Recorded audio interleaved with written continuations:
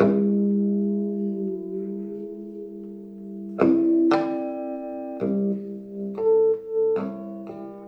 Monday, January 15th, 2018. I'm Jeremiah Zimmerman, and this is episode 145 of the 5049 podcast. Thank you for joining us for another conversation. A conversation between myself and another musician. A conversation about the creative trajectory, about navigating the minefield of life. Today's a really good conversation. Today on the show, guitarist, social worker, activist, composer, improviser, Chris Cochran is with us. Chris Cochran, that's who you hear playing guitar back there. Chris has been around for a long time and has some good stories to tell. Today's a good one. Today's a really good one. Today on the show, Chris Cochran. Before we get started, I just want to remind you that if you are enjoying this show and you want to help out, please do one or both of these two things. Please consider rating, reviewing, and subscribing to it in iTunes. That goes a long way. That helps the show get more visibility within that platform, which brings in more listeners. So please consider doing that if you haven't already. And then the other thing is consider contributing a little money to the show. How do you do that? There's a Patreon page. It's patreon.com/5049podcast. It's essentially a listener-supported model. You sign up, you agree to pay a certain amount every month that your card will automatically be charged. It could be $1, it could be $5, it could be whatever you think is appropriate. But it helps, and it helps keeps the show running strong. It helps deal with expenses that come up that are associated with the show. And that's it. If you're digging the show, please consider doing one or both of those things. Okay, today on the show, Chris Cochran. I'm going to tell you right now, today's a really good one. Today's a really, really good one, and it's one that I wanted to happen for a long time. Chris and I actually began the conversation of doing one of these years ago before I pulled the plug on the original version of this podcast. And I'm so glad that it finally happened. For those of you who maybe aren't familiar with Chris, he's a guitar player, an improviser. He's been in New York playing in and around the downtown scene since very early on. Kind of since the beginning, in as far as, the group of people that I tend to talk to on this show. He first moved to the city in 1980. And very quickly got involved with what was happening, around the scene of people like, Zorn and Anthony Coleman and Zena Parkins and this particular group of people. I've now known Chris for a number of years, maybe, 6 or 7 years, and he's always a delight to talk to, and he, he's got a lot of insight into this world of music and into this world of music making. One reason specifically I wanted to talk to Chris is he has done a tremendous amount of work in the last 2 decades as a social worker. At some point in time, after making a bit of music in New York, Chris realized that it would be important for him to do some other work in addition to the music, one for practical reasons, but also for meaningful reasons. And he became a social worker, specifically working with people and issues related to HIV and AIDS. More recently, he's been working for a company called Harlem United, which, as I understand it, works to help people from impoverished areas who don't currently have health insurance get health insurance, to help them navigate a very confusing system. This is really honorable work. I've always thought that, or I've frequently thought throughout the years that, if I were to go back to school, what I might be interested in is some version of social work and therapy. And I think Chris has done a lot of exceptional work. And it was definitely one of the reasons I wanted to talk to him today. And because of this aspect of Chris's life and work, the first maybe 20 minutes of this conversation aren't about, it's not about music at all. Just let you know that right now. If you want to hear about music, then, it ain't going to happen in the first 20 minutes. The first 20 minutes, we talk specifically about current political issues, the current climate, as well as what's been happening in New York for the last 30 plus years. I hope you guys dig it. I think Chris is a wonderful guy. I think he's an exceptional guy. And this conversation, quite honestly, is I think one of the better ones in this whole podcast series. There's a lot to learn from it. Listening back to it while I was editing it, I was reminded of that I really, really enjoyed this conversation a lot. If you want to find out more about Chris Cochran, go to thechriscochran.com. He's been staying pretty busy these last few years, performing with his band Collapsible Shoulder, improvising with people like Billy Martin and Esther Ballant, Brian Chase, Zena Parkins. He's a tremendous guy. He's a great player, and I strongly urge you to check him out. Go to thechriscochran.com. And that's it. I hope you guys are all doing well. Here's my conversation with Chris Cochran.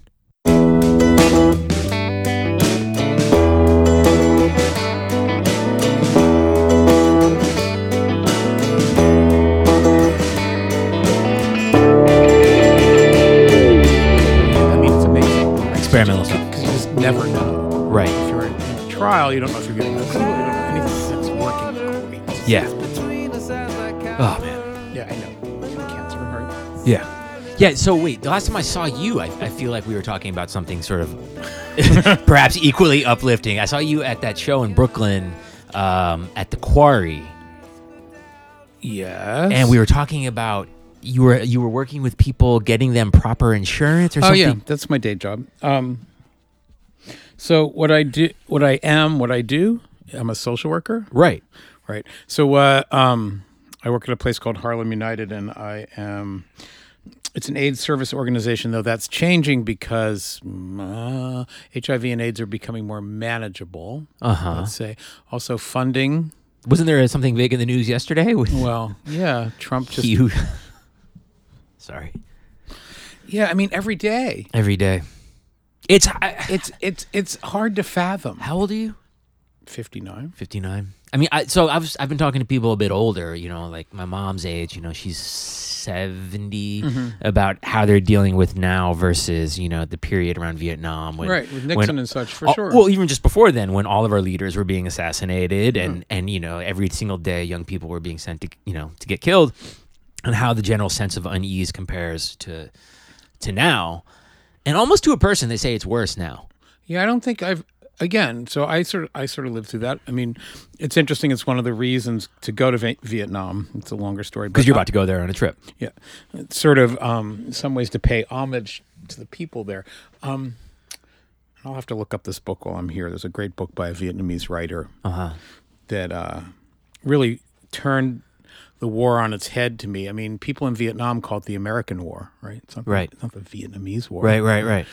What was my point?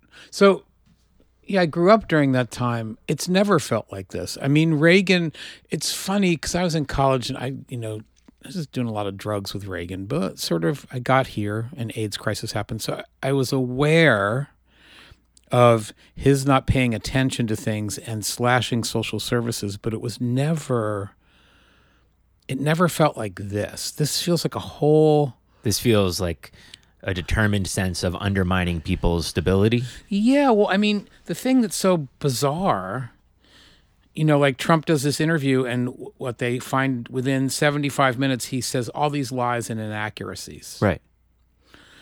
So he seems like an idiot.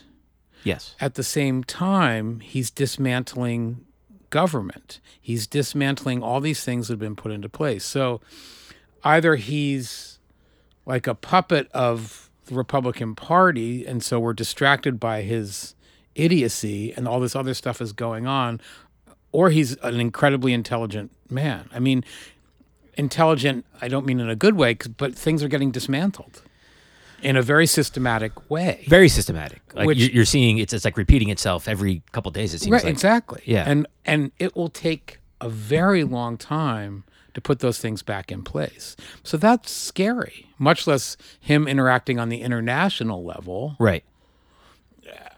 Like, what's that going to look like? But on a very simple domestic level of just taking care of the people, helping to take care of the people who can't take care of themselves, he's really got that in his crosshairs. Right. For sure. Or is it the Republican Party? Did they feel like... I mean, they've always wanted to, so it's... Right. Yeah, Did they feel like they got this perfect person in place so they could do all this work? I think there was genuine, uneasiness with him because he so aggressively ripped the mask off of who they really were. Right. Like he completely did away with any niceties, but all those same evil bastards like have to be happy with the outcome of his actions. They must be. They have to be. They must be. Yet they play. They don't really criticize him, really. So you mentioned the AIDS crisis and Reagan's sort of, very, very clear inaction towards it. Correct. But it felt like people were being maligned more than. Right. So a different type of evil, if you will. I mean, it felt like there were people being targeted and not, given resources. Here it seems, which was awful, and a lot of people died, and it was awful. Here it seems the scope is broader of who he's taking services away from. Right. And it seems more on a national level that he's taking things away. Where there, and again, I'm not condoning Reagan. It was not putting things into place. Here he's dismantling. So it just seems different. It's really several steps beyond. Right. I mean, there has to be some kind of protocol for any crisis if you're a leader, no? Right. I mean, so if you look at like what happened in Puerto Rico over the summer, it's like it's crisis. There's panic. No one knows what's happening. So the first call is to do what? Right. And certainly, in the 80s, during the AIDS crisis, no one knew what was going on. What was the correct thing to do as a first order of business? Mm-hmm. And what we saw with this idiot over the summer was to actively be dismissive towards it. Correct. Yeah, but see, he did that with AIDS too, because again, he didn't even mention it for a couple years. Yeah. Right? He could have put things into place. It's like, this thing is happening. Let's get the CDC on it. Let's investigate it, but didn't do that. Right. Didn't put funding in there. The only reason funding started happening is because people became activists over it and really, advocated to get services happening. Right. I mean, Mayor Koch wasn't doing anything. Well, no one was that's a very specific conversation. Right. So people, it just feels different now. It's hard to stay hopeful. Right. I mean, that's the thing, right? How do you do that? Well, how do you do that? I don't know. I mean, I feel like you have to come up with answers to that probably in more concrete terms on a regular basis more than I do. Well, yes and no. I mean, because, I don't know. I mean, you work with people, I have to imagine, who are dealing with pretty dire situations.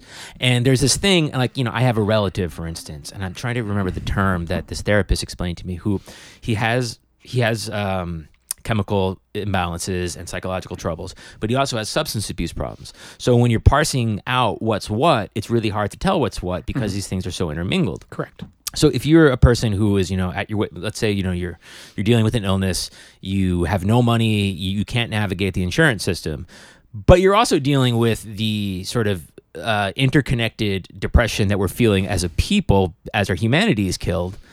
Like, it's helpful to at least be able to separate what these things are on a day-to-day basis. Right. Yeah, not easy, right? I mean, again, it's interesting hearing less of it. I don't know why.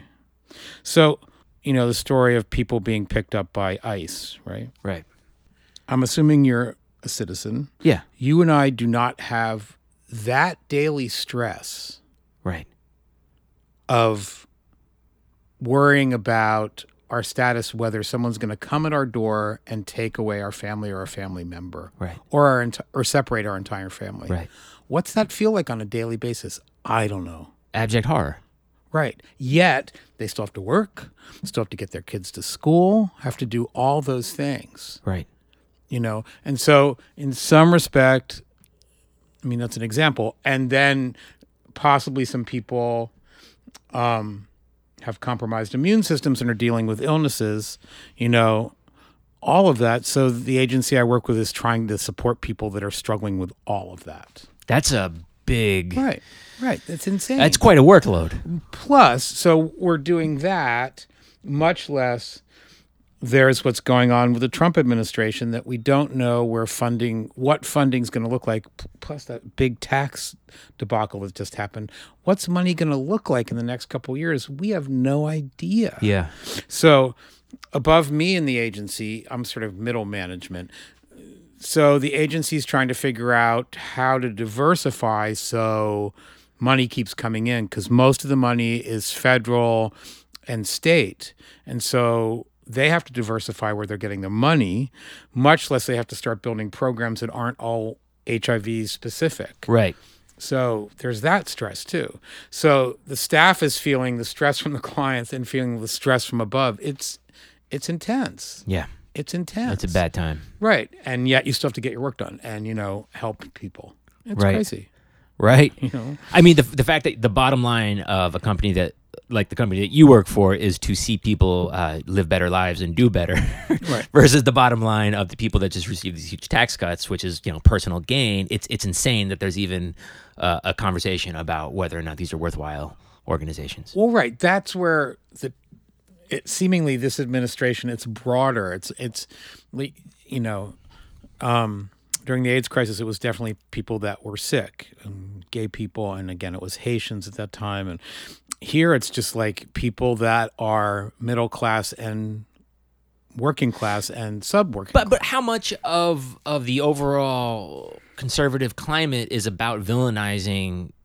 I don't want to use the word victim, but demonizing gay people during the AIDS crisis, demonizing people of color. When you're talking about social welfare, how much of it is creating animosity towards people that need help? I think it's a lot of that. But to me, I all of a sudden become really naive. I don't understand that. Again, maybe I'm just really naive. I don't understand hate. Right. So why do you want to disempower all these people? What value is that going to create? I mean, to me, it seemingly is going to create a system of more inequity where those people are going to need more resources. Right. Unless you're just going to let them die. But I don't think, is that what they think?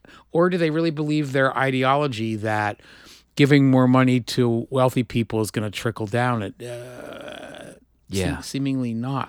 I get confused. I don't know. I feel like at this point they've, metaphorically, they've got their bags packed to go to Mars. Like they, It's true.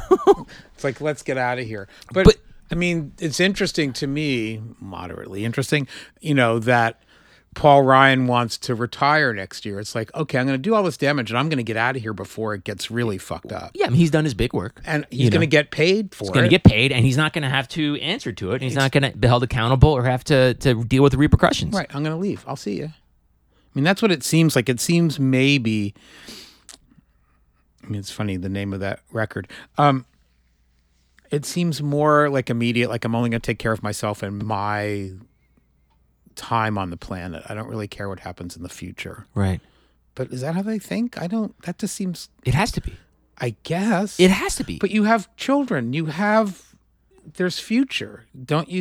Aren't you concerned about that? I guess if you think you have all these resources, then you don't have to worry about the future because your family's taken care of. I mean, if you look at the amount of disparity, and I swear we'll talk about music, but if you look at the amount of disparity, if you have someone like in this neighborhood that we are right now who doesn't have, $1,500 to their name and is looking at a family, of 4 or 5 children, and those idiots, these bastards have millions of dollars and 3 children and own property, they're in a much stronger position to sustain. They don't have to worry. So why not make that stronger and build a firewall between me and the people that don't have it? Right. I suppose.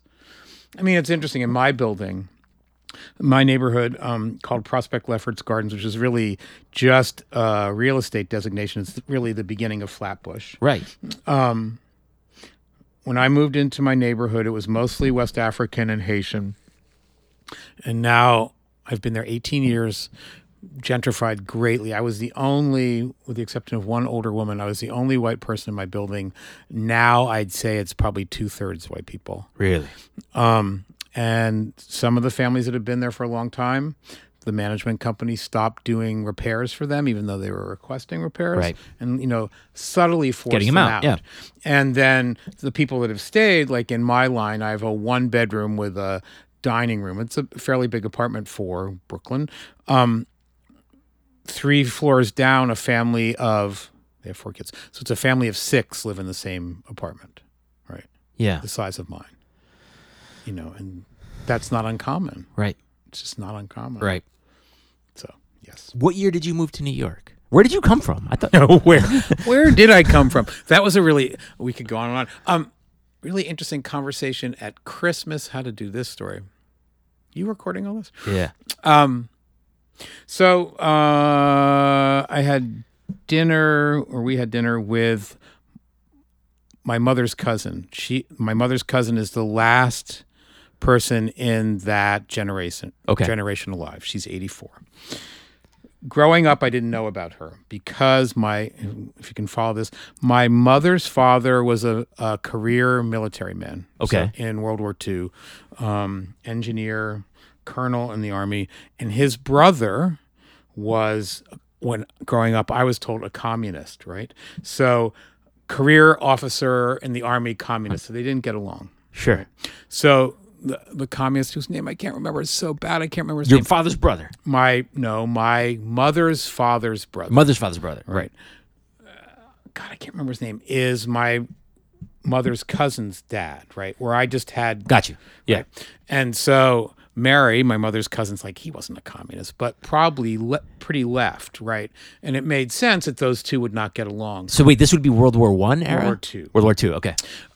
So I didn't know about Mary growing up. That family was sort of like, Yeah. We didn't talk to them, which is just so silly considering my politics. But so around the time my mother was getting ill and dying, Mary kind of showed up in our lives and is this lovely person. So Christmas and other holidays, I now hang out with her, and she's just lovely. Yeah. But it was this whole side of the family we didn't know because, Because of this bullshit. they were communists. But whatever. you end up learning a lot about your family when... Right, of course. But again, it's interesting because my mother and then my politics, like I would have loved to have met him. I probably would have had more in common. Mary's father. Right. More in common with him than I did with my grandfather, who was like this stoic, Sure, but also certainly someone who had left-leaning attitudes during that specific point in time. Would have been really interesting to know, right? I've been reading all these books on and watching a lot of movies specifically about the Pacific War. Huh. Mm-hmm. And there's a part of me, and I hope I'm not shooting myself in the foot by saying this semi-publicly, is that like I can understand, looking through the lens of American soldiers at that time, it's easy for me to see how American minds were twisted into thinking of Japanese people as Japs, as looking at them as this very abstract villain.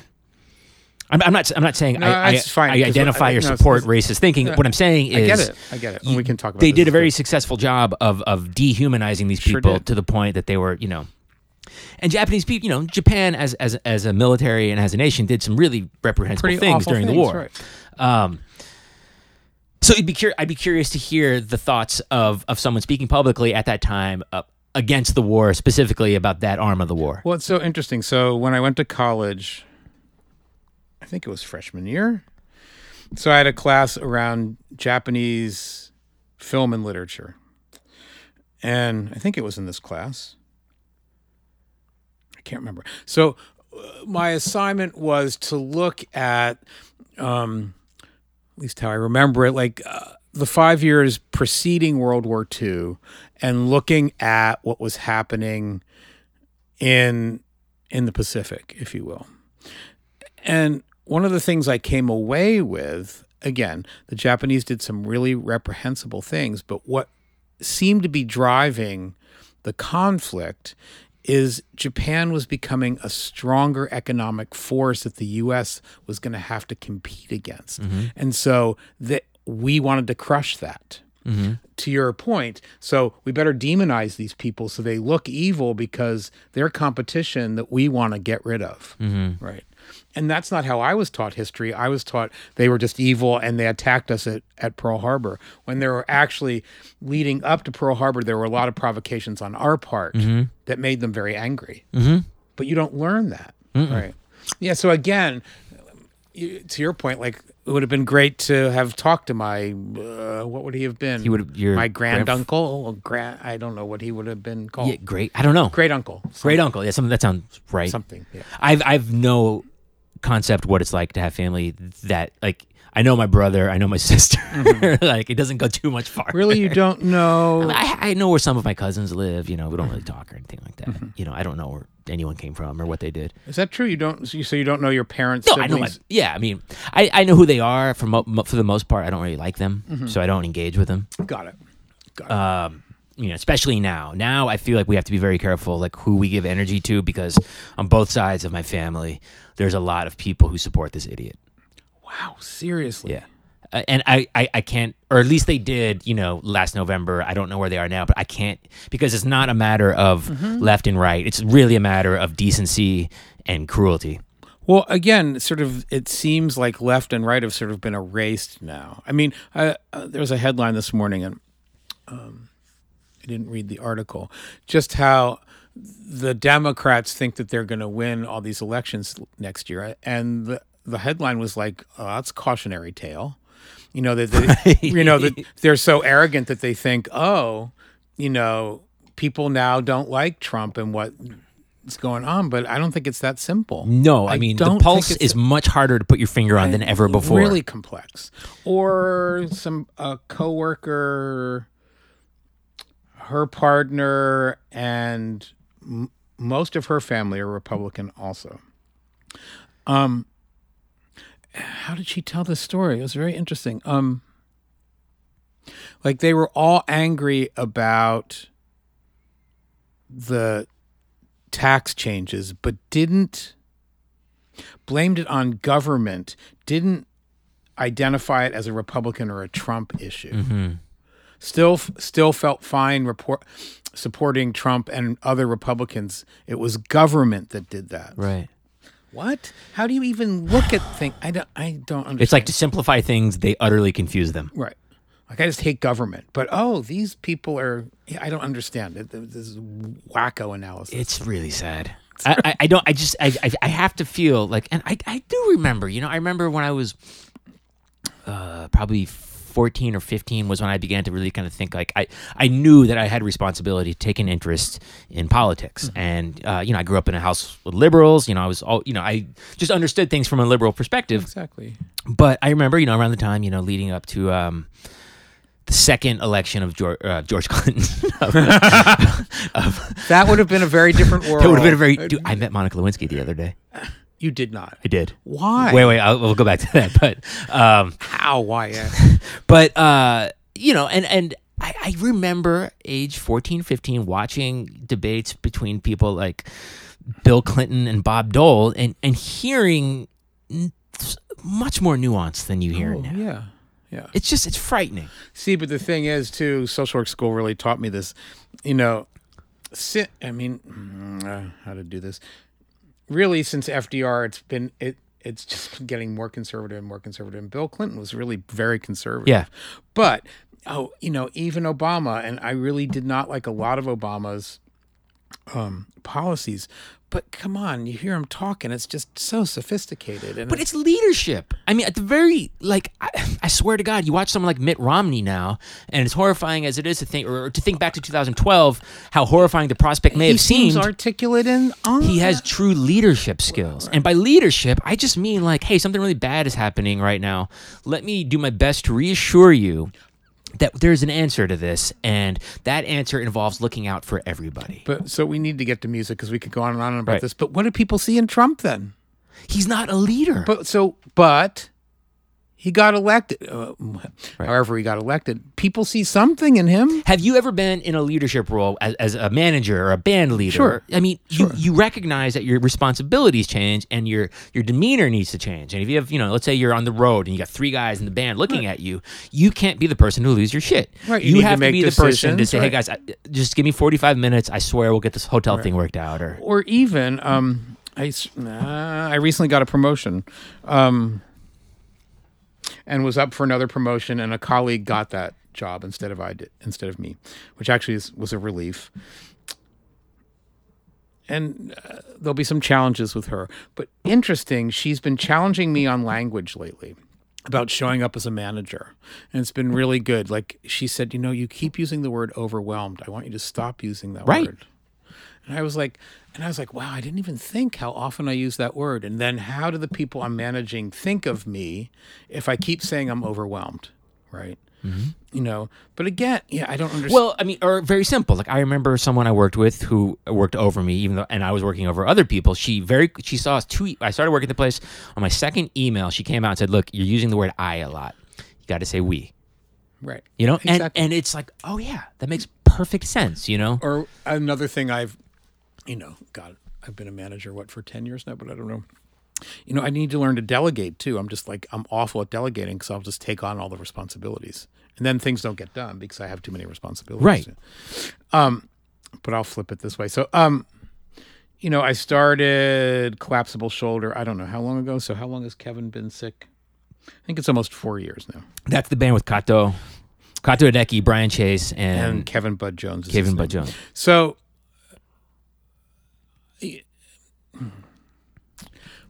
back with No Safety with Xena.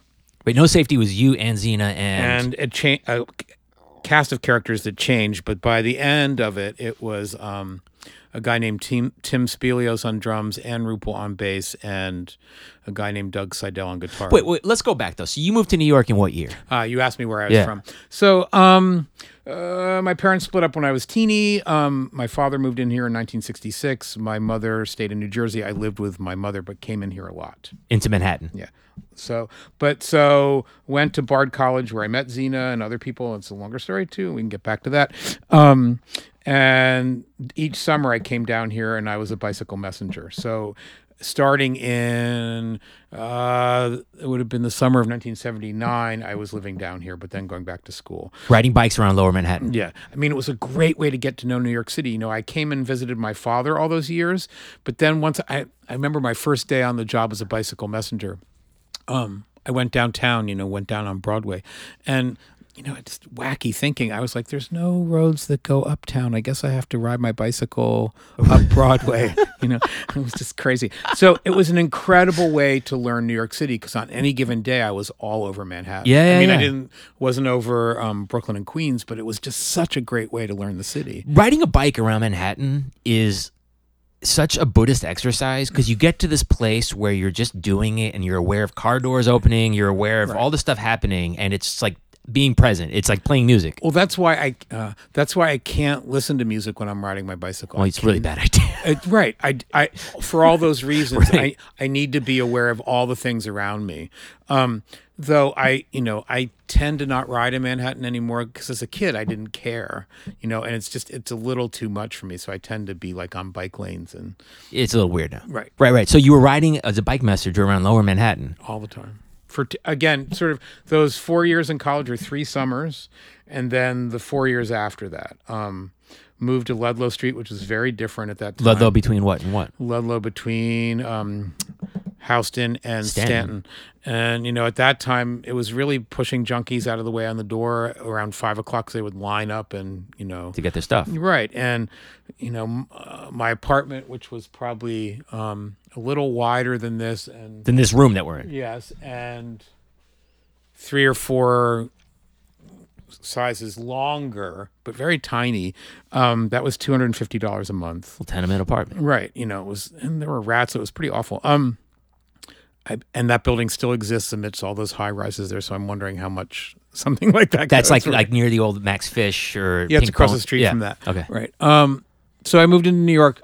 But the story I told you when I came in the door, the first summer I got here, when I didn't have an apartment, I landed in the building where Zorn and Elliot were living and a woman named Polly Bradfield, Anthony Coleman. Weren't Wayne and Robin there too? They had left. They had moved elsewhere in New York City. And the woman's apartment who I was in, who I sublet, was a woman named Leslie Dullaba, a great trumpet player. Right, who's in Seattle now. And so it was amazing because So you were in that building on 7th Street in 79? No, in 1982, the summer of 82. Okay. Until I found my place on Ludlow Street. That's a storied building. Yeah. It's incredible. Right? Generationally. Yes. But so, in college, my awareness of improvised music or stuff that was going on in New York wasn't so great. Though my freshman year, a friend of mine who lived in Brooklyn had this incredible record collection. And all of a sudden it was all this music, for lack of a better term, all this progressive rock music from Europe and like Evan Parker and all this other stuff I had never heard before. So he really turned me on to all these things, but I wasn't aware of what was going on in New York City. Fred Frith and Chris Cutler came in and did an improvised show, I think was my freshman year, and that was incredible. It changed, up until then. Where was that, on 23rd Street? No, they came up to Bard and played. Okay. And up until that point, I'd really just been playing, for lack of a better term, sort of rock guitar. Where were you coming from the rock guitar? From the blues? No, I learned how to play. My brother gave me, we talked about this recently. My brother had a guitar. I remember it seems like months I played E minor and A minor over and over again. That's all you need. It's fine. It was electric guitar. And then he gave me a book of Dylan songs, so I learned those. And then my memory, it's like learning those songs and learning a lot of band songs. And then was in a band in high school, and we played Allman Brothers covers. I remember. So when I got to Bard, it was sort of that, though I had started listening to King Crimson and Genesis and other things. But then this friend of mine who had this incredible record collection just turned me on to all this stuff. And he had a lot of music some folk musics from around the world. Not so much his collection. It seems like a later thing to me. And so when Fred and Chris came, and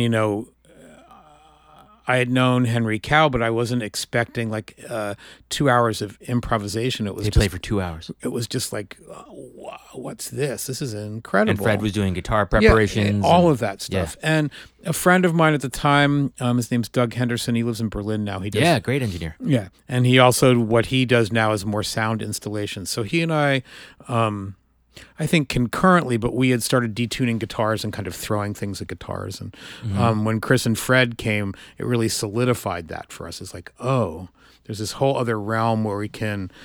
I really started thinking of guitar. It really changed my vision. We were also smoking a lot of hash oil at the time. That's a good place for that. Right. Thinking of guitar as kind of a source to make sound instead of play songs, right? Like what kind of sounds can you get out of this thing with strings? Again, to see Fred have, I don't even know if he had any guitars with him. It was all prepared stuff on tables. It's like, oh, wood and strings, you can do all these things, and there's electricity. So what can you do? But so we were improvising at Bard, but again, not knowing the community here. So when I landed at Leslie Delaba's apartment and landing in Zorn's building, it was incredible to me. Did you just heard them practicing down the hall? And I knocked on doors. But Leslie also had told me that people were there. And also she was running the New York chapter of something called Improvisers Network. Which was started by Davey Williams and LaDonna Smith. They live in Birmingham now. Yes, right. So they had started this organization, Improvisers Network, and wanted to make it a national organization. And so Leslie was the New York chapter of Improvisers Network, and it was a file folder, a box. Right. It had people's addresses. I can't remember what it had in it. Maybe a couple of newsletters. And Leslie's like, I'm done with this. Do you want to do this? And I was like, sure, why not? So here was this file folder of people's addresses, improvisers all over the country. And it was like, this is where I landed just by a happenstance of this building on... Right. Yeah. As a sublet. And so what I started doing, again, I don't even remember meeting John for the first time.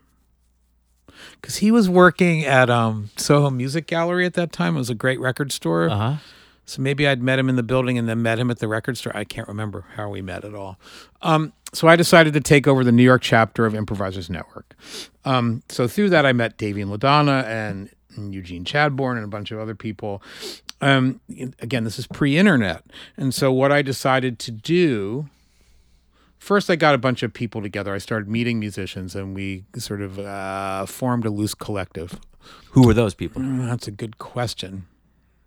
I'm going to have to think about that. It's one of those things, I got to say, John's a very close friend, and Anthony's a friend. Yeah. And that this particular strain of New York music history fascinates me to no end. And I've talked to a lot of people. And I go to, you go to Roulette or you go to Jim Staley's apartment, and you see the flyers and the posters for past seasons from, 20, 30, 35 years ago. You see the names, you see Zorn, you see Ikoue, you see these people. Then you see some of these names, and you're like, I don't know who that is. Yeah, where'd that person go? Whatever happened to that guy, exactly. No, it's interesting. And when I was at Roulette recently, I was doing the same thing. Yeah. Who did I do it with? There was a guy named Alan. have to think a bit. Yeah. So what I decided to do, or we decided to do, was to do, I remember it, I guess it was a monthly newsletter. And what it would do would be just basically a bulletin of concerts that weren't listed in the Village Voice. Because you guys couldn't get listed. Right. Because there was, and maybe some were listed in the Village Voice, but there were a lot of different places where people were playing. Where were people playing that you remember? That's harder to remember. I mean, Studio Henry is like the one that everyone remembers. Right, but then Zorn had a place in the basement called the Saint. The basement of that building. Yes. Right. There was a club called APC. There was a place called Chandelier. But there were a ton of other places. There just were a lot of other places. And so I did that newsletter, and what we would do is we'd contact all these musicians and and they would contact us on a monthly basis, and we'd have this flyer that we would take to record stores and other places. Again, pre-internet. So it was this incredible resource. And so it functioned in two ways. It was a resource, but it was also a way to meet people, and so that was incredible. I just met tons of musicians. And then who knows what year this was, 1984? Because I was still on Ludlow Street. There's a building, 2 buildings down from La Mama. It's still there. On 4th Street. Yes, it's Old Yiddish Theater, and it has a spiral staircase on the outside. I know that building. Right. So at that point, it was a wreck. A theater company named the Alchemical Theater were doing productions on one of the floors. And myself and, again, other people that I don't remember. It's so bad. I'm going to have to think about that. Went there, and I said, would it... Improvisers Network wants to do a concert series. Could we do that? And my memory is it went on for a couple months. We did Zorn's Track and Field there, had a band called Multiple Snaps It, which was David Moss, George Cartwright, and Michael Lytle. I see Michael walking around all the time. I don't see Michael at all. And Arto came and played. I mean, Elliot played. We had a bunch of people. So that concert series, and Fred played with some people.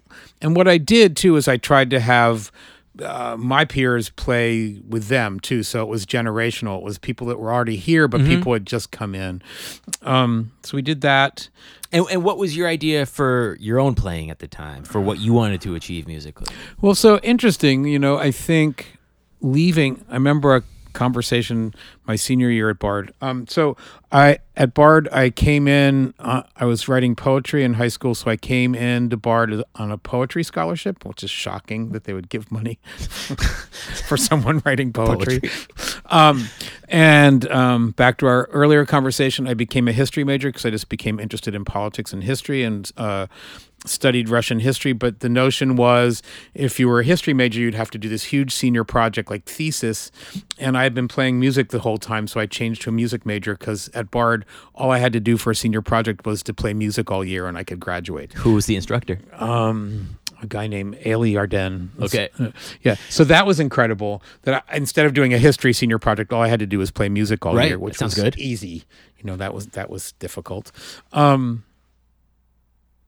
So what was I thinking music-wise? I think, so the conversation I had senior year, there was this girl I used to party with freshman year, and by senior year, all of a sudden she became like a straight A student and wasn't partying anymore, And I remember it was a couple months before we graduated, and we talked about what we were going to do, and she said, well, what are you going to do? And I said, I'm going to be a musician. And she's like, really, Chris? Really? That response was based on the music she'd heard you play? Well, also that like I was going to make money as a musician, right? She was like corporate, right. So I made the practical decision when I got out of school because of many different things that happened that senior year, and also landing in the building on 7th Street. I was just going to play improvised music. Just really interested in doing. That was your get rich quick scheme. Yeah, I didn't start writing songs again until I felt like I was 30. Sure, maybe. Yeah. Because there were so many people to play with, and it was just such a way to inform and change my playing that wasn't playing rock guitar. I wasn't that interested. Well, there's something about being in your 20s. I remember there was a period of time when I was maybe 25 or so. I had a group of people. We were improvising a lot. We would get together every Thursday night at my friend's apartment and just play for hours and hours and talk about ideas and everything. And this guy's a bass player. And I remember one night he put on we were arguing about composition and improvisation as 20-year-olds tend to Can, do. right. And he put on two pieces. He goes, I'm going to put on two pieces of music side by side. I want you to tell me which one is like kicks more ass or whatever. He played these two pieces of music, and it was Barry Guy playing a solo bass improvisation, and then a piece that Fernie Au had written for solo bass. And I was like, the Barry Guy piece, and for me, I was like, oh yeah, if you're playing with top shelf improvisers, it's gonna win every time. So it's interesting because there's been many. The journey has been very complicated along the way. Because I was thinking about what I would talk about and what questions you would ask, and I don't know if you would have talked. Time is relative, but I don't know. We'll make this up. If you would have talked to me about 3 years ago, I might have said, I really just want to be in several bands and write music and do that. I would say in the last 2 years, the majority of music that I'd say throughout my career, the majority of music that I've played has been improvised. But the last 2 years, it seems like I've even reinvested in it more and in the improvising, right, and is what I do, Right. But I think for a while, whatever that 2 year ago mark, I was like, oh, I don't really want to do that anymore. I think more stuff can be achieved by writing, and that's what I want to do. But sort of to your point, improvising wins out a lot when of the it's time. great. When it's great. When it's not great, it can be pretty abysmal. Right. But I think you and I, surely, you and I run with a bunch of people that are pretty incredible musicians. Right. So I would say 95% of the time, the people that I'm getting together with and improvising, the music's pretty incredible. It's a profound experience. Right. And something you talked about a minute ago, sort of like being in the moment. I'm sure you've pondered this too, how or what am I thinking when I'm playing? It's just... It's the worst sometimes. Well, yeah, but what am I thinking while I'm playing? I still can really get in my own way. It's so silly sometimes. If somebody's in the audience that I feel like hasn't heard me play in a long time, I can sometimes focus on them, which is just so goofy. But improvising, what am I thinking about? I mean, there's so many thoughts going on in your head, right? Within the last year and a half, and I relate this to, been in this one relationship for almost a year and a half now. We had daily meditation practice. Yeah. It's been incredible. It's really just changed how I think about things. So, we did this 40-minute meditation this morning. And so, again, the classic thing is how do you come back to your breath, right? Because your brain just goes all over these places. Yeah. How do I bring that to playing? If my brain's going all over the place while I'm playing, which it tends to do, is that a good thing or a bad thing? Or can I just then focus on my playing? But focusing on playing, what's that mean? Because I'm also listening. I'm also listening to the room. I'm also maybe thinking about the breakfast I had, but I'm also thinking about the composition we're making together and what do I want to achieve? And then how am I responding to the people I'm playing with? I mean, there's just so much going on, right? Yeah. It's complex, much less than if you're doing a composition. Then you're kind of possibly worried. Oh, am I paying attention to the changes? What am I going to do? What's the structure of this? How am I going to play? And then if I think that I'm thinking all those things, it's miraculous that I'm playing anything while I'm thinking all those things, right? Right. I mean, hopefully you're responding with something authentic enough that people hear it, they go, "Wow, that guy really meant something when he played that." Right. But also, sure, I'm thinking theoretical things like, it's in this key and that. But I think less and less as I get older. I don't play. I tend, I don't read music. I don't tend to play music that's written compositionally very complex. Again, I think that's also why I've just invested so much in improvising lately, because I find the music I do. Maybe the music that I do improvising is more complex than the music that is written that I play. Sure. Maybe. Yeah.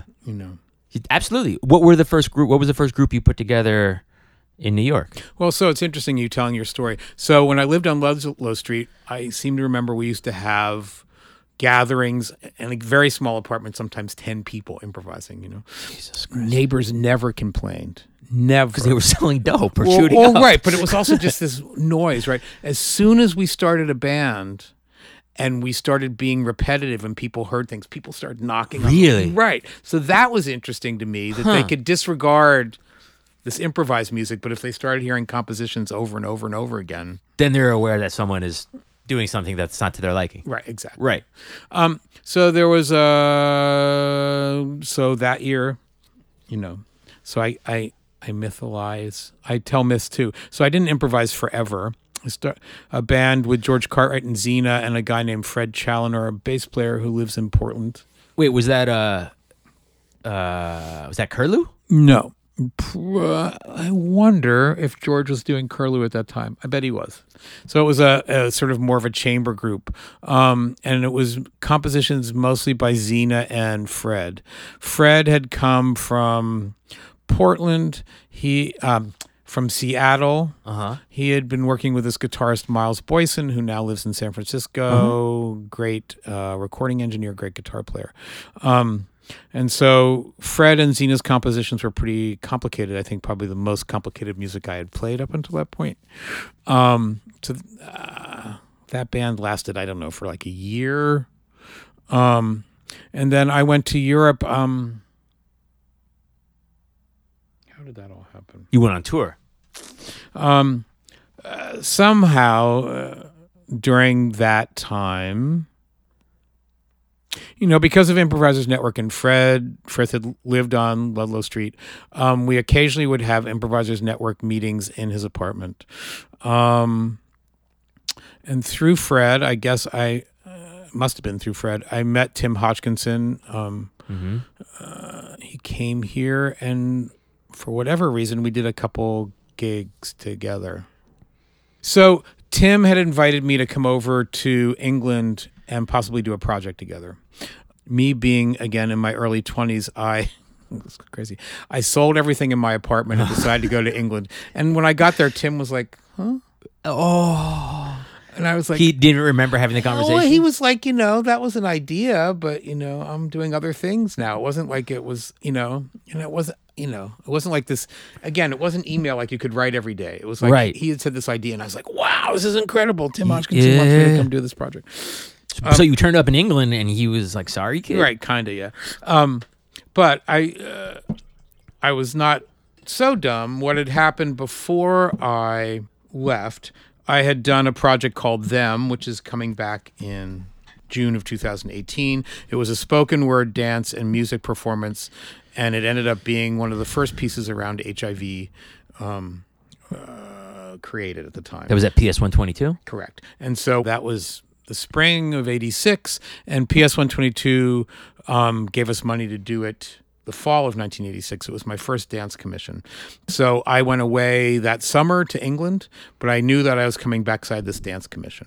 And Xena and I had been talking. The band with George and Fred fell apart, but she and I wanted to continue working together. So I sold all my things, but I was coming back for the fall.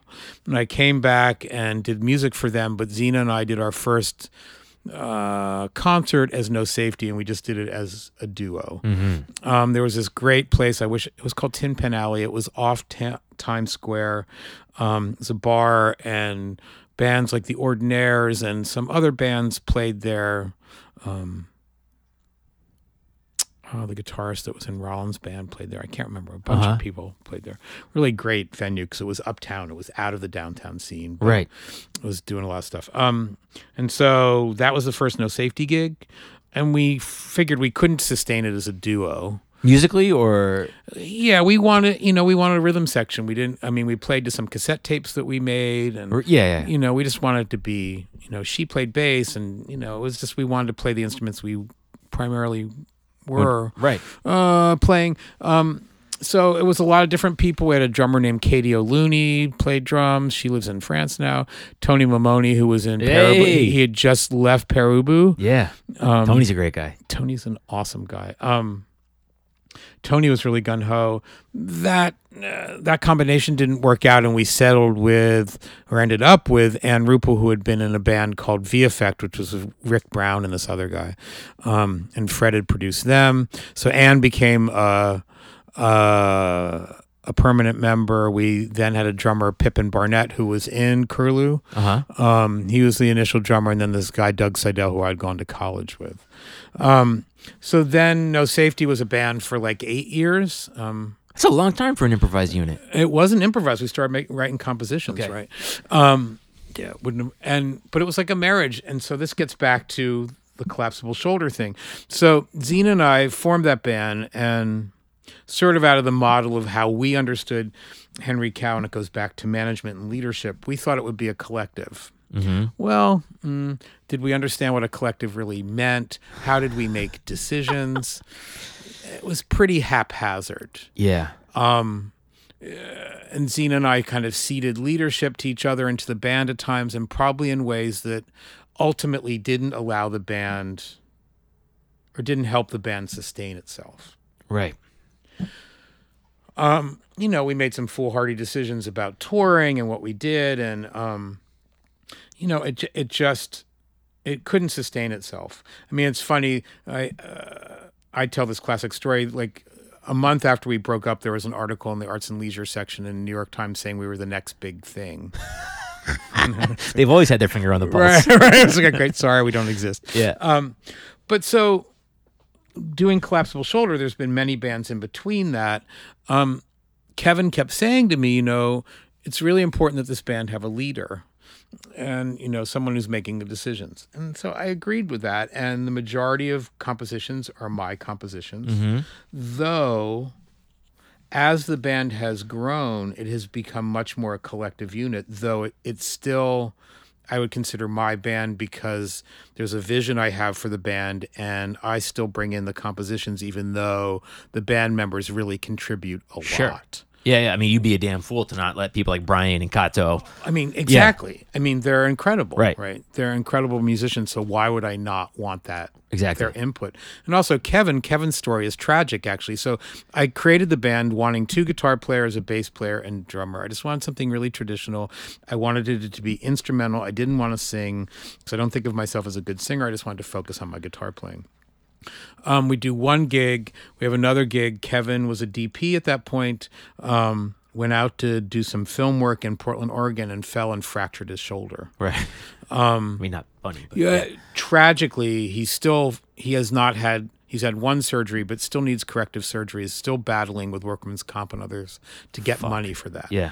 So could not play guitar after that, but all cobbled together mostly all these analog synths and other things, and now has a table of electronic instruments and some samples, and has created this whole other world that makes the band really extraordinary and not this traditional thing. Right. And his input is incredible. Yeah. I just give him assignments, he comes back with all these great things. So again, why would I not want that input? I mean, I guess I could really script it more.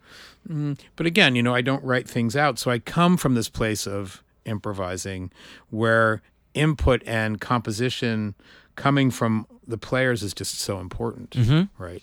And, Kato to a lesser extent, but playing with Brian, I feel like every time we play, it's very different. He finds different things to do. I mean, maybe the feels of the composition stay the same, but not really, Right. And that makes the music really, really interesting. Right? Yeah. In some ways, I feel like we've mostly been playing the same set of music for 2 years, and because we've been doing that, it radically changes every time we play it, because we can trust that there's this core of music, but we can sort of play around it, if you will.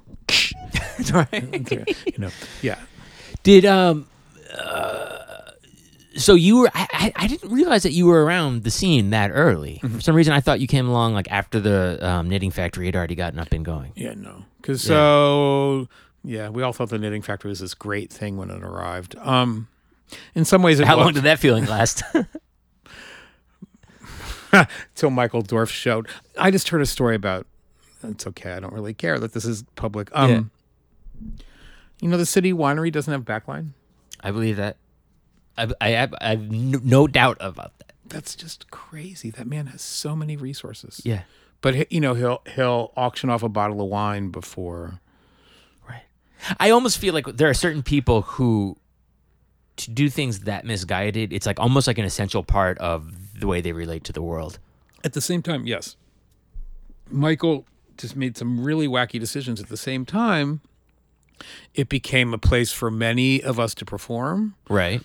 He put on a lot of tours, put out a bunch of records. The money stuff was all very wonky.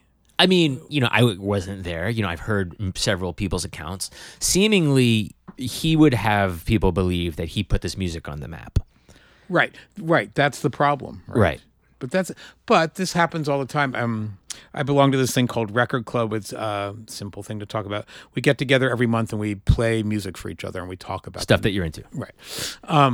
It's a simple way to talk about it. And I went there 2 weeks ago, and I'm going to forget this guy's name.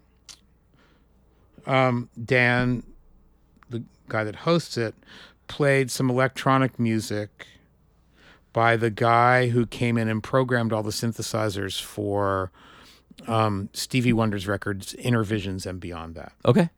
Do you know that guy's name? No. And so Stevie doesn't talk about that guy. So again, sort of Michael Dorf taking responsibility for putting these things on the map. So here's Stevie Wonder, who those records are incredible, and Stevie's an incredible talent. But Sure. has he ever really talked about that guy and promoted that guy who, Right. you know, and as soon as you heard these electronic recordings, you were like, oh, yeah, Right. that sounds like Stevie's records. I mean, the compositions aren't the same, but the Sure. sounds are there. Yeah. You know, so I think that happens a lot in history, right? People take credit for stuff that they shouldn't take credit for. Sure. Well, yeah. That's not news. Because, you know, the scene was going on way before Michael arrived, though. Again, he offered a venue. Well, it seems like that venue, and this is something I think about when I'm sort of having mostly internal conversations about what it's currently like to be a musician in New York. It seems like that venue literally and physically put a stage in the room. Correct. Like, you know, to play in a loft, to play at a Studio Henry where it's like the Stone, you know, currently where the chairs and the musicians are on the same place with each other. When you have a stage and when you have a bar, the act of presenting music takes on A whole other realm. whole other perspective, and it's a realm and perspective that lends itself, if the timing and everything is right, to become something commercially viable. Yeah, but you also have somebody coming in and saying, we're going to make this, you know, I'm going to take you to Europe. There's these promises, right? Sure. So, yeah, the stage is a great metaphor. All of a sudden, it just changes things. You know, but interesting, the difference between, say, the Knitting Factory or Tonic, right? You know, Tonic has a stage, but Tonic seemed much more, even though it wasn't, community run. Uh-huh. You know, I didn't feel like there was any pretense at Tonic. You were doing a gig at Tonic. Right. Maybe the Knitting Factory people thought, oh, you know, I can get something out of this if I play here. I mean, maybe people thought that at Tonic. Sure. But, you know, I think Michael also kind of sold it that way. Right. But I mean, do you... I wonder about this, and when I bring this up with people, I try to do it. I don't mean this to sound insulting, because it's something I wonder about for myself. Like, there was this period of time in the late 80s into the early 90s when this music that was happening, you know, well, it's a broad range of musics. It's jazz, it's rock, it's improvised music, you know, but all this kind of stuff that was happening around downtown became profitable for a number of people through touring and records.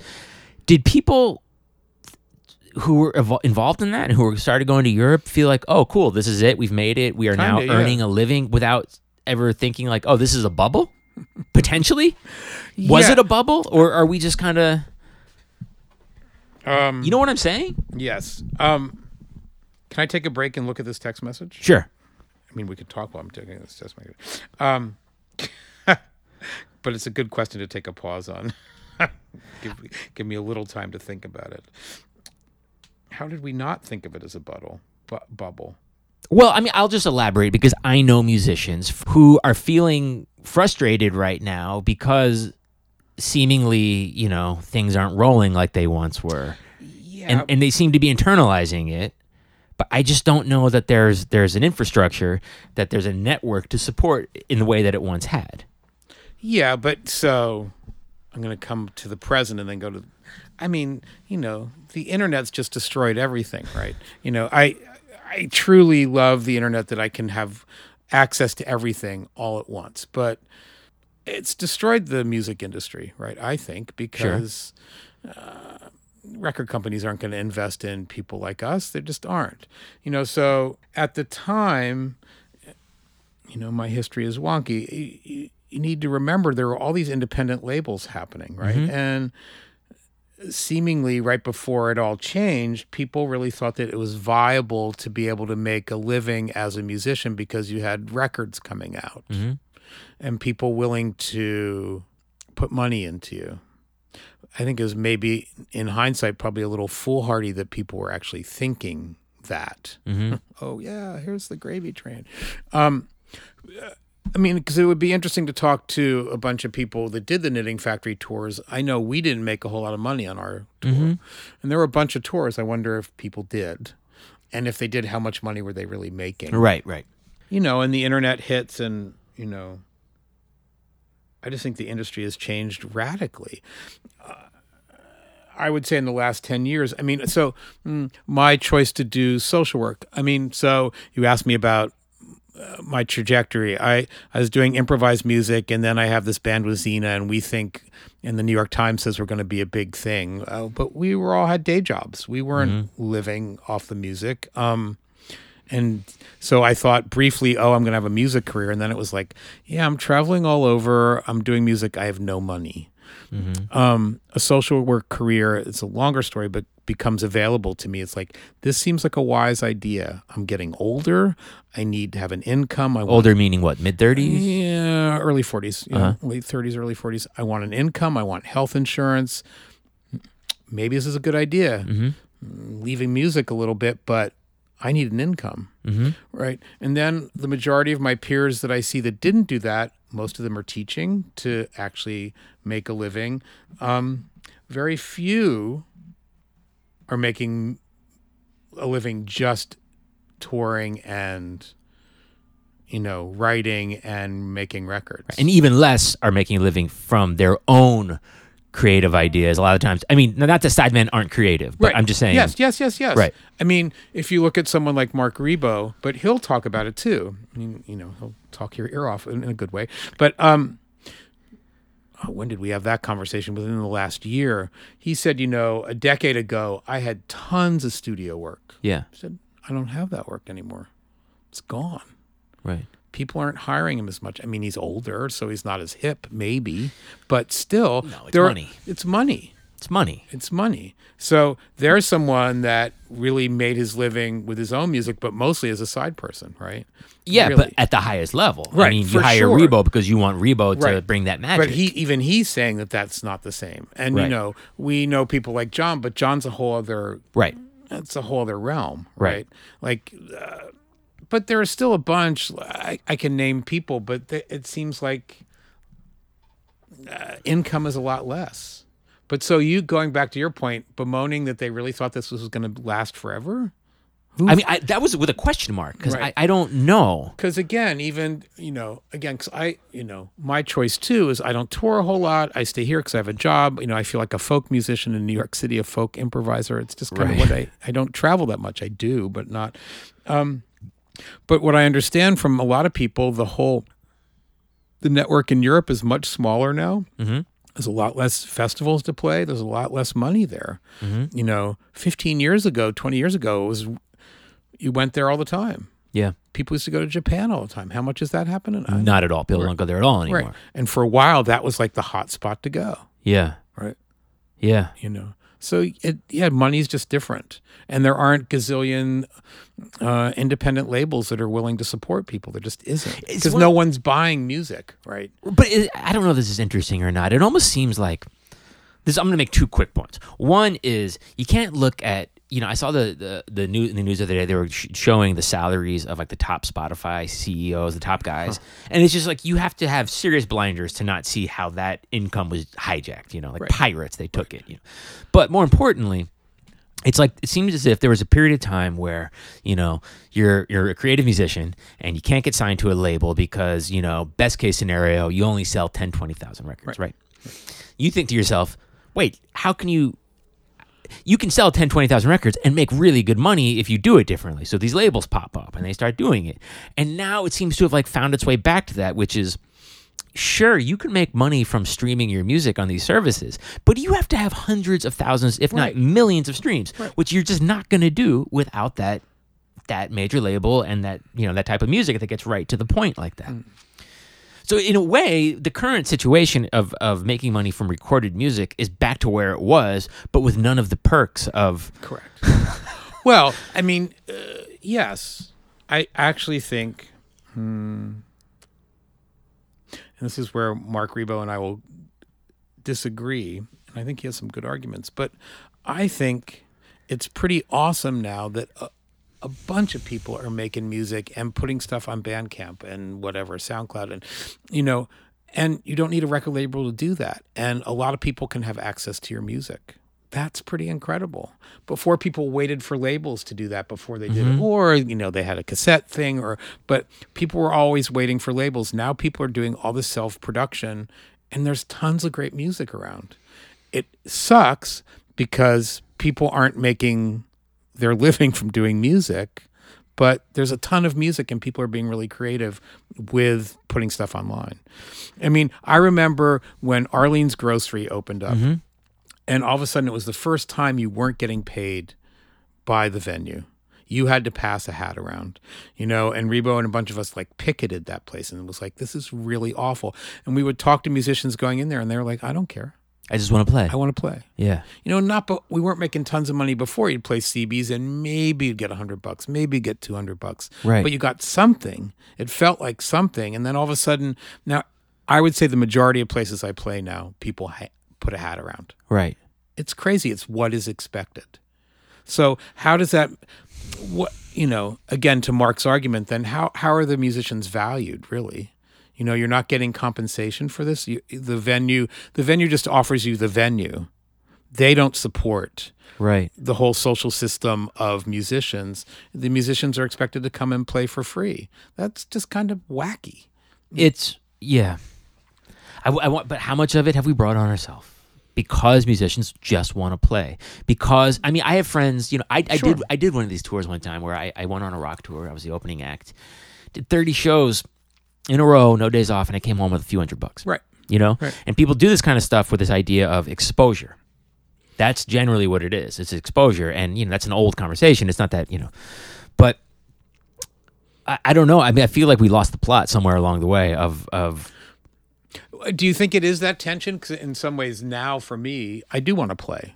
So I don't really care. I've gotten to this point where... But it's a different I want to play. There's the 20-something who's like, I don't care. I want to play. I'll play 5 sets tonight all over the city in bars and wherever the fuck else. I don't care if I get, you know, versus, you know, you've seen the arc, you've done it, and now you just want to play for, you know, fulfillment. Right, because it's just I can't battle that anymore. Right, it's true. I think it's two different versions of it, but certainly, and this is like my inner Trump. This is my inner Republican. There's part of me that feels like if things were more in balance, I do think the music could be better by people saying to themselves, like, I got to get the music to a certain point before I bring it to a venue, to a promoter, to an audience to present it. Well, that's an interesting point. Well, but I think I think that's their best record. But anyway, that is their best record, no questions asked. Weird band. Now, now this is a really weird. It's kind of the only record of them actually like. Weird band to have a major label deal. Flaming Lips. It's just a weird band. Yeah, but he can't sing. I mean, but that's the thing is like when major labels were going, as much as people, and again, this is my inner Trump talking. As much as people, still major label though. Right, but as much as people want to vilify major labels and corporations, well, people like Ornette Coleman, right? I know. You know, Flaming Lips. You know, not that those two are on the same level, but these people slipped through. Because people who were writing the checks were like, what? I don't know what any of this is. Let it slip through. See, to complicate your argument, though, and I'm going to let's see if I can get back to your other point, though. You know, late 90s, early 2000, I knew a bunch of A&R people in major labels. They were getting paid tons to do fucking nothing. Right. They would go to shows for free. They'd go to all these festivals, and they'd sign nobody. So you had these. So we have this. It's a more nuanced argument. I don't think labels were this panacea. They were a problem too. Yes. You had these people making a lot of money off artists, and the artists weren't getting the money either. And it wasn't dribbling down to taking chances on artists either. So yeah, we can all go, wow, we wish the labels were back, but they were a problem too. Mm-hmm.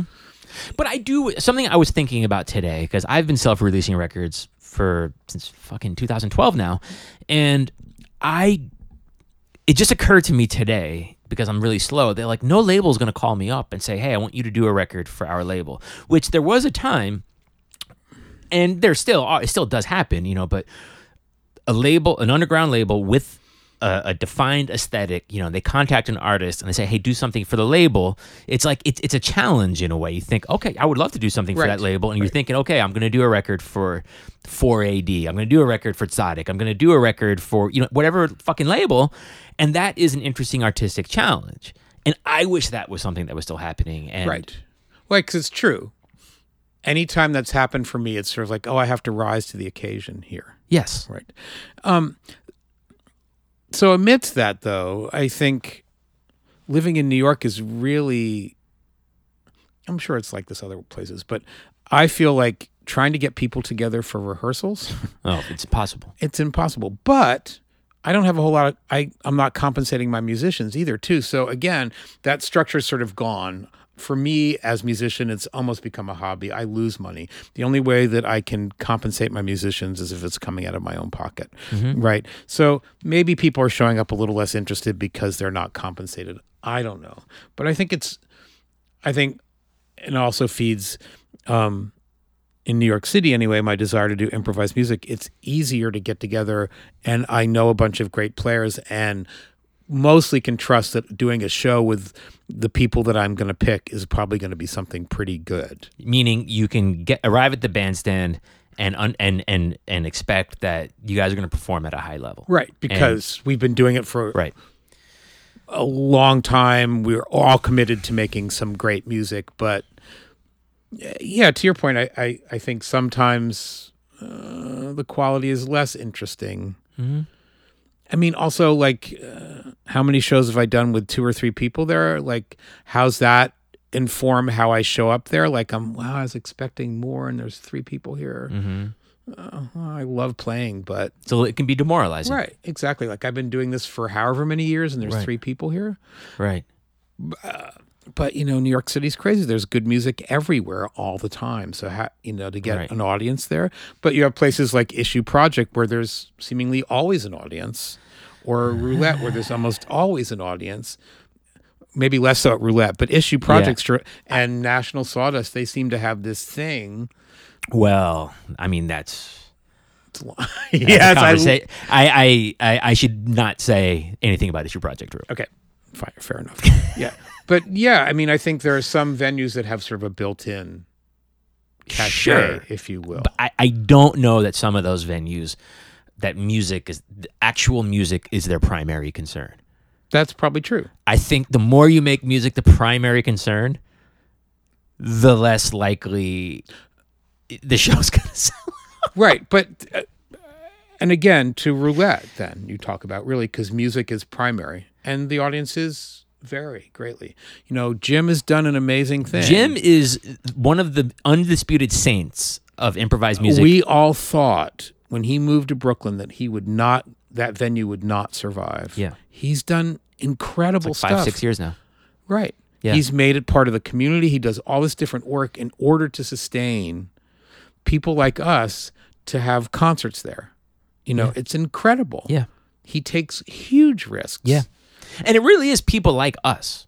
I have to, Roulette over the years has been very generous and supportive towards me. Yes. And I've asked myself, why? Like, why? Like, there's so many, and it's genuinely because I think Jim, I can't speak for him. It's my suspicion. It's my theory that he looks at people who, I think it's a combination of have unusual ideas, and and have rolled up their sleeves and been working in the streets to help actualize their ideas. Yeah, he truly supports people. You were saying something that yeah, I think I think he really takes I mean it different and similar to John, but I think, you know, Jim really believes in this mission of supporting music that's extraordinary, music he likes, but people that have been committed to making this type of music. But there's a huge diversity of the music that is presented at Roulette. Yeah. You know, he really in some respect, it's too global, but supports creative process, really. Yeah. I'll say this. When I'm, you know, looking at my last few moments and I'm flashing through everything, I will tell you right now, the support that Roulette has given me has resulted in major breakthroughs in my life. Yeah. Personal, creative, you know, tangible output, the whole thing. Yeah, and I feel like if I present a project to him, and again, there's sort of what we're talking about, like, I feel like Jim's going to take a risk with me no matter what, but I also feel like if I'm going to present something to him, I want to present something and sort of show up, like what you're talking about. You know, I want to step up and make it something special for that space. Yeah, you're not going to drop a sack of shit on the stage. Right. I'm just not, you know, oh, Jim, I want to do a solo improv gig for, Yeah. you know, it's which could be fine. Sure. I thought it through. But I want it to be something special if I'm going to be in that venue. Yeah. You know, but because of who he is, I respect that. Right. Yeah. I you know, he's respecting me, but I want to respect his venue and his commitment. It just irritates me that we can't have some version of that everywhere. I threw a temper tantrum at a venue 4 or 5 weeks ago. I showed up to play, and there was garbage on the floor of the stage, and there was broken chairs, and the bum that was working in the space like just couldn't give a fuck. And there was on the stage a half bottle of Gatorade, and I kicked it across the venue until it, you know, hit a wall. And it's just like, you don't have to have the Roulette budgets. You don't have to have the name Zorn to create an environment where music is respected. So you spend 15 minutes, you sweep up the place, you ask the musicians how you're doing, you offer them a glass of water.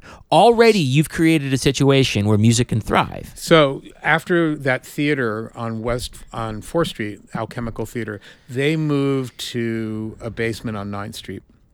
And we followed them. And so what I did is, with this woman, Cindy Cole, who was a banjo player, we started a weekly series there. It letters fell off the sign, so it became A Mica Bunker instead of Alchemical. And that series, until quite recently, was still going. So we started that in 1986, and it was a Sunday night series that Blaze Savula was doing over at ABC No Real. Right, same series. So that series lasted from 1986 to quite recently. Yeah. That's incredible. Yeah. And it was about what you were talking about. It was respectful. We made the space for the musicians. You know, it was funky, but we cleaned up the space when we got there. You made it a place people wanted to play, right? And yeah, I feel like there's a bunch of places that I play in Bushwick now that some I really like, and some are just like, I can't believe I'm playing here. Yeah. You know, but there's a place, again, it's probably good not to name places.